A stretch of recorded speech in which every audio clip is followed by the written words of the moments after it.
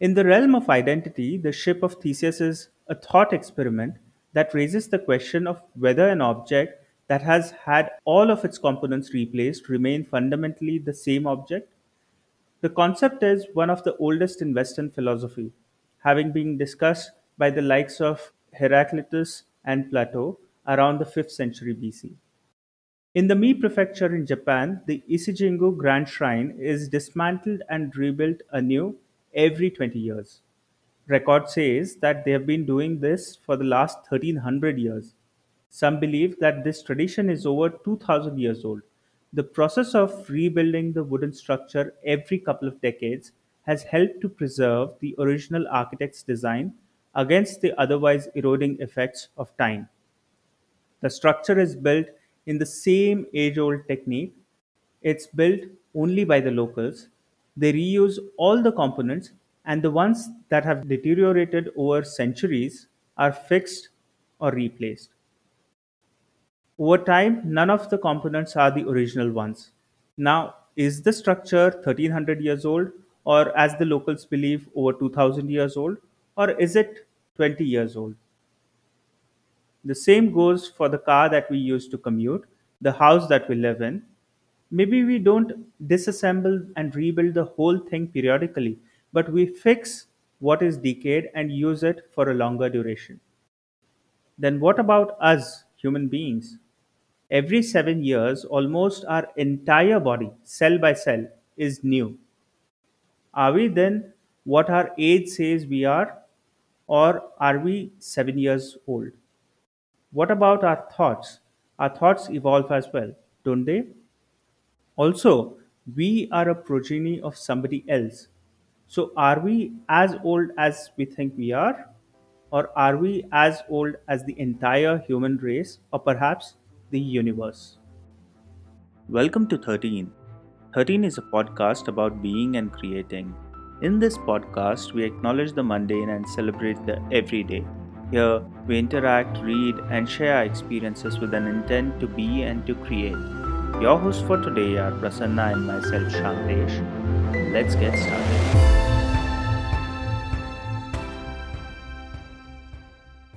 Just about a few days ago, I was reading this book called The Tao of Physics by a Viennese physicist named Fitzroy Capra. And what provoked me in that book, Prasanna, was that the author tries to link the modern physics, compares it with Newtonian physics and at atomic physics and quantum physics, and brings Eastern mysticism and then puts it in parallel with Hindu philosophies, Buddhism, Shintoism, Zen culture, Taoism, and what Confucius said. And so he tries to draw parallel. And it's quite interesting to then see that at each level, from Newtonian physics, which is the physical world that we experience, if we scale up at the universal scale, the entire way the physics functions is completely different. When the gravitational force increases beyond a certain amount, time also acts as a dimension, which we in the three dimensional world aren't able to perceive. But if we scale down and go to the atomic level and then subatomic level, the entire physics seems to work quite differently. And when you look at uh, uh, the idea of quantum physics with Eastern mysticism, and what even, for instance, Hindu philosophy has said about understanding atom, instead of understanding it in structure, you have to understand it in its experience. And he tries to draw those parallels. But what was striking to me is that, like energy, particles can neither be created nor be destroyed. And they just come and go. They come and go. And if they are not created, not destroyed, and if Big Bang theory is to be believed, where recently it's also been proven that everything emerged out of that, and the entire universe even today is expanding. So if that is to be believed, then we, as a race, as an entire race, as races of different animals and species and living things on this planet, as the entire solar system, come from that one bang. And then are we one, in the sense that if matter can neither be created nor be destroyed, and we are just at atomic level, just transforming from one thing to another, and for a brief period achieve this sense of consciousness, but then are we one as part of this universe, and as an entire race, you and I are the same, or are we two different individuals? And in kind of the realization of the first, that there is a possibility that you and I are the same, we all are the same, there is a sense of union, there is a sense of oneness. And from that context, that premise, that sense of belongingness, sense of oneness, uh, I'm just trying to raise this conversation so that we look where this Yeah. conversation goes further. Shantesh, so when we talk about the ship of Theseus, and what you said about the organs and the cells and the molecular level changes which happen within our bodies, and it actually gets replaced within 7 years. If we look at the current situation, also, our current bodies are already colonies of many millions of microorganisms. And when I'm saying I, am I including those microorganisms within myself or not? And if I say I, including those colonies, and those microorganisms will not be there tomorrow, then my yesterday's I and my tomorrow's I, are they same or not? As you said, maybe it's the same, or maybe it's a continuous evolution which happens, and continuous changes which happens. Now, connecting it with what you mentioned about the parallels between the various scriptures and the knowledge, I don't see any problem there, and there is a huge possibility that the same kind of studies were done in the past, and there is a connection. The only challenge is when it comes to validation, it is absolutely no problem. It gets complete credit for the points it matches with latest technology as well as the new science, whatever it is. The only uh, catch is when it comes to progression. If we want to progress, then we have to look at the new science, simply because science acknowledges the mistakes which it does, and then maybe accepts it and then changes it. Whereas when it comes to any of these texts or spiritual documents or books, there is very little scope to improve those, because those are done and dusted kind of, and no one is going to change those. So that's the only catch. Otherwise, I don't see any problem in that. So no harm in acknowledging that. Just to Hmm. hold on that point, uh, yes, spiritual texts when it comes to mythology and things like that are never changed. But if you see Hmm. what the monks teach, they are, in a way, actually there is nothing, and when you get it, you get it. It's learnt experientially. So, and each human being's experience is different, and therefore each human being alters and modifies that within their own realm, but under this larger gamut. For example, what Buddha said, and his followers and monks uh, created these different sort of understandings of that, and they reinterpreted, and that's why there is Mahayana and Hinayana, I suppose, two major streams of Buddhism. Essentially, within them again there are these sub parts, but overall there is one uh, Buddha to whom, or whose ideology is kind of followed. Now, keep aside the religious texts, the mythology, which are not questioned, not changed, but as one interprets them, there is that scope for constant evolution, I still feel. Of course, I have to clarify where I'm coming from, because science looks at things experimentally in the physical realm, and in physical realm you constantly keep changing. I'm not talking about this in the sense of philosophical realm also, because in philosophy everything is conceptual. So it's just a theory, it's just a thought, but nothing can be connected with real world. I'm talking in terms of experientially. So keep mythological texts or the texts on one side, keep science on one side, and just human experience. And from that experience I'm trying to connect. When I said Eastern mysticism, I don't mean to then refer to texts which are concretized, but rather experientially, where the idea that life is a cycle and that you keep on evolving, and your life as you perceive is not just it, but you are actually one with the universe. And from that, whether it's right or wrong is not also the point of this discussion, but if we find some value in that thought, and if that thought brings a sense of oneness, not from a moral standpoint, but from what is really required, a sense of union, a sense of belongingness with humankind, with nature, then Yeah. what? I'm just trying to Yeah, so bring I that. completely get that. I'm only giving a doubt or benefit of doubt for that part because there were several such mythologies, texts, and documents and experiences recorded. There is a possibility that some of them, of the new latest scientific developments, can be coincidentally also matching with those, and we may cherry pick only those things which are matching today, whereas there are other things which may not choose. But that's, as you rightly said, it is not going to add too much of value. What is more important is when you are talking about whether we are all one, coming from the big bang approach and the biology of nature. Now when we look at the biology of nature, I completely agree with you. It comes from that oneness, and the only distinguishing factor there is the psychological and the mind aspect of it.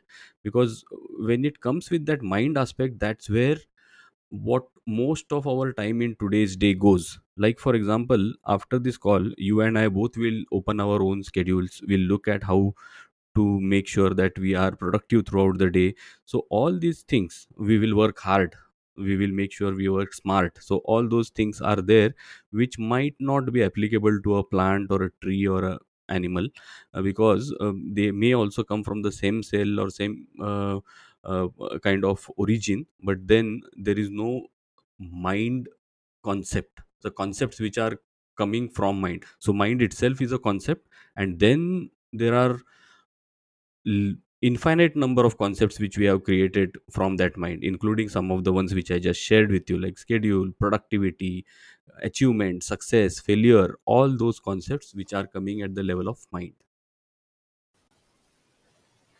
Because mind, when you say, what is very interesting that is coming to my mind is this phrase by Rene Descartes, where he says, I think, therefore I am. And he kind of gives entire his existential credit to the mind by which he thinks and therefore he is. Is it possible that if we are a physical entity which have constantly evolved and we have existed before our birth and after our death also we continue to exist, if we measure ourselves in the realm of the physical world, then that could be true. And how do we then distinguish that what I think is me? Because my thinking has constantly evolved as well. And so, what I used to think or I used to believe as a young kid, I don't believe in that anymore. So, was that person different than this? Or I may not believe in something that I'm saying right now, 5 years down the line. And will I be the same then? So, if I'm the same, then I may not be my mind, but I am not my physical matter as well, because as a human consciousness, I am kind of distinct. So, is it possible that instead of I think, therefore I am, therefore I think, where I'm just trying to separate my mind and my body from the I that I identify with, but at the same time bring that sense of oneness to the entire consciousness as well as the physicality or the physical world that we live in. And why? Because like physical world, consciousness also is actually our thoughts, particularly rather than consciousness, I should say, are given to us by the culture, by our upbringing. So are they then my thoughts or they have come from somewhere else? Absolutely. So I completely agree with you. Not just the thoughts are given right from our birth, but before our birth, some of the thoughts are already there.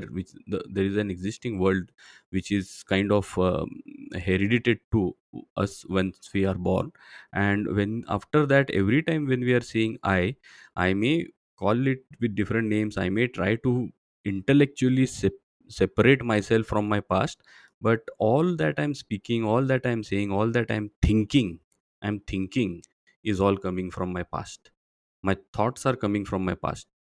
And every time I even talk about the future, let us say in future we will start looking at things in a different way or whatever, even that future is coming from my past. So all the language, the concepts, the framing of concepts is all coming based on the past. And that's where this distinguishing I from the rest, or the ego as we call, is not possible.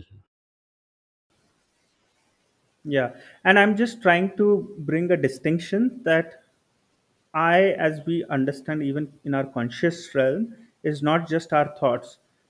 Because as we born, nobody teaches us to drink the milk from the mother. We just know it intuitively. Nobody teaches us to safeguard ourselves or protect ourselves. The instinct is there to protect yourself, to sense a threat, to sense danger. Nobody teaches us about certain aspects which are these kind of instincts naturally ingrained into us, and those are evolutionary, those are part of, let's say, our software. We are programmed to think in that manner, and it happens across Yes. all animal species. So those are not thoughts, Those are those have instincts. naturally Those are come to instincts us. which are coming from biology. So Yeah, I that agree. that that also, the No, there is psychological no part of psychology in it that. is also There the is only I. biology. the, well, there is no psychology, there is only biology in that. And those instincts are also the I. But in this biology there is no physical thing, and so it's not just your mind, and that really boggles me. But I'm kind of deviating from the subject. The whole point here is to not remove the I from the biology, the psychology, the thought process, the physicality of it, but also to see how it is embedded into this and it weaves through everything.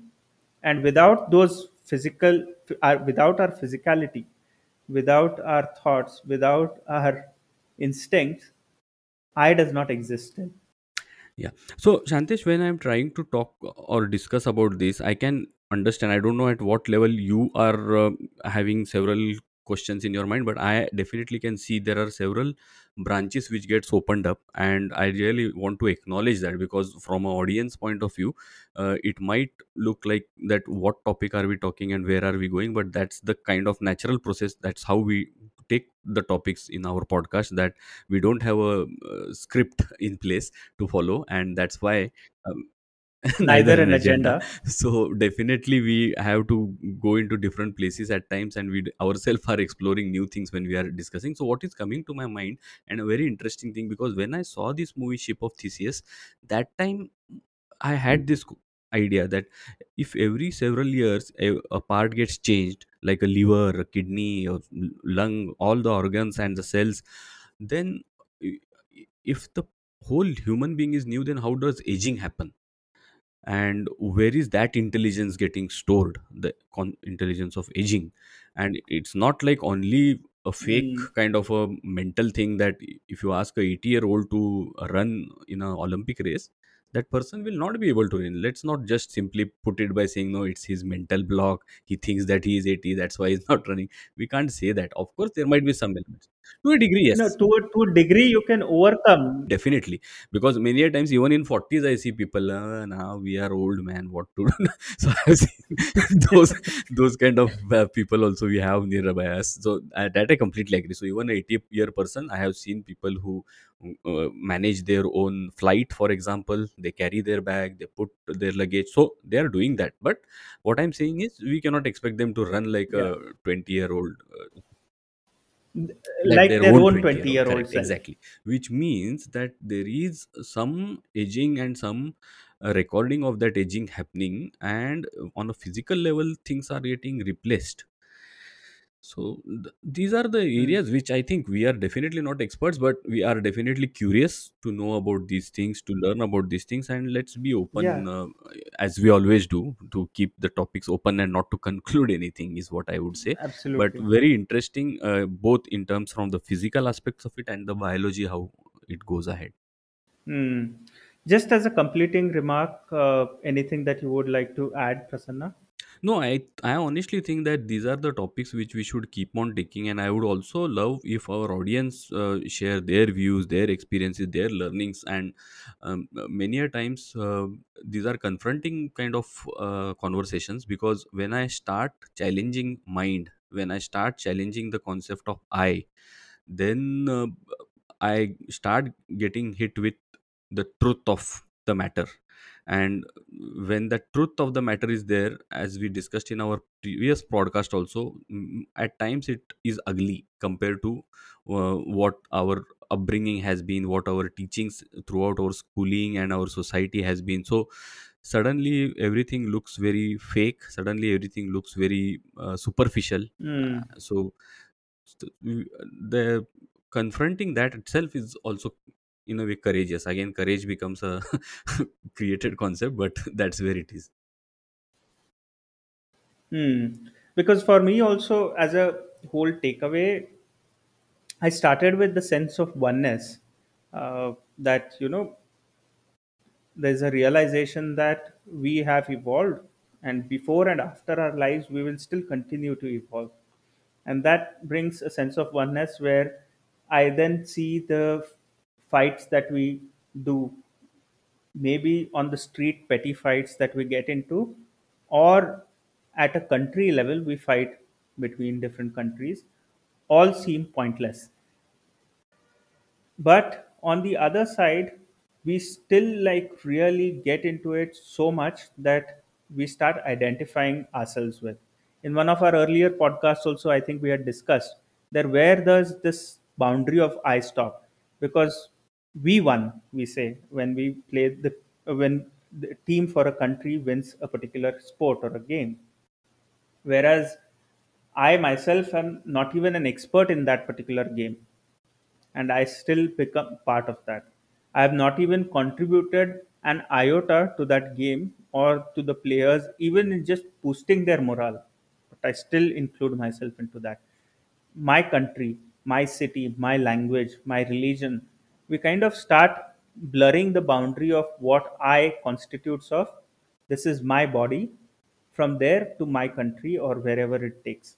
And that blurring, if we just realize and become present to it, and look at it as my planet, my human race or my humanity, my nature, then will that cause a difference? I think we should ponder upon that thought, because that is more empowering. And of course, the thought that becomes confronting, just to discover ourselves, not out of curiosity, but from the sense of understanding life. If we want to dig deeper, then there are, of course, endless sets of questions that we can ponder upon. I think with that, we should complete our today's podcast. Thank you. Thank you for listening. For more such podcasts and daily writings, subscribe us on creating13.com, that is creating13.com. We request you to share this podcast with your friends and family and anyone who may be interested in such topics. Your sharing will only help us to reach out to people and to serve our cause. You can follow us on Facebook, Instagram, or Twitter. We've put the links in the description. You can also listen to our podcast on your favorite podcast platform now. We hope that you have enjoyed this episode, and we wish to have you with us again next week for listening a new episode. Until then, take care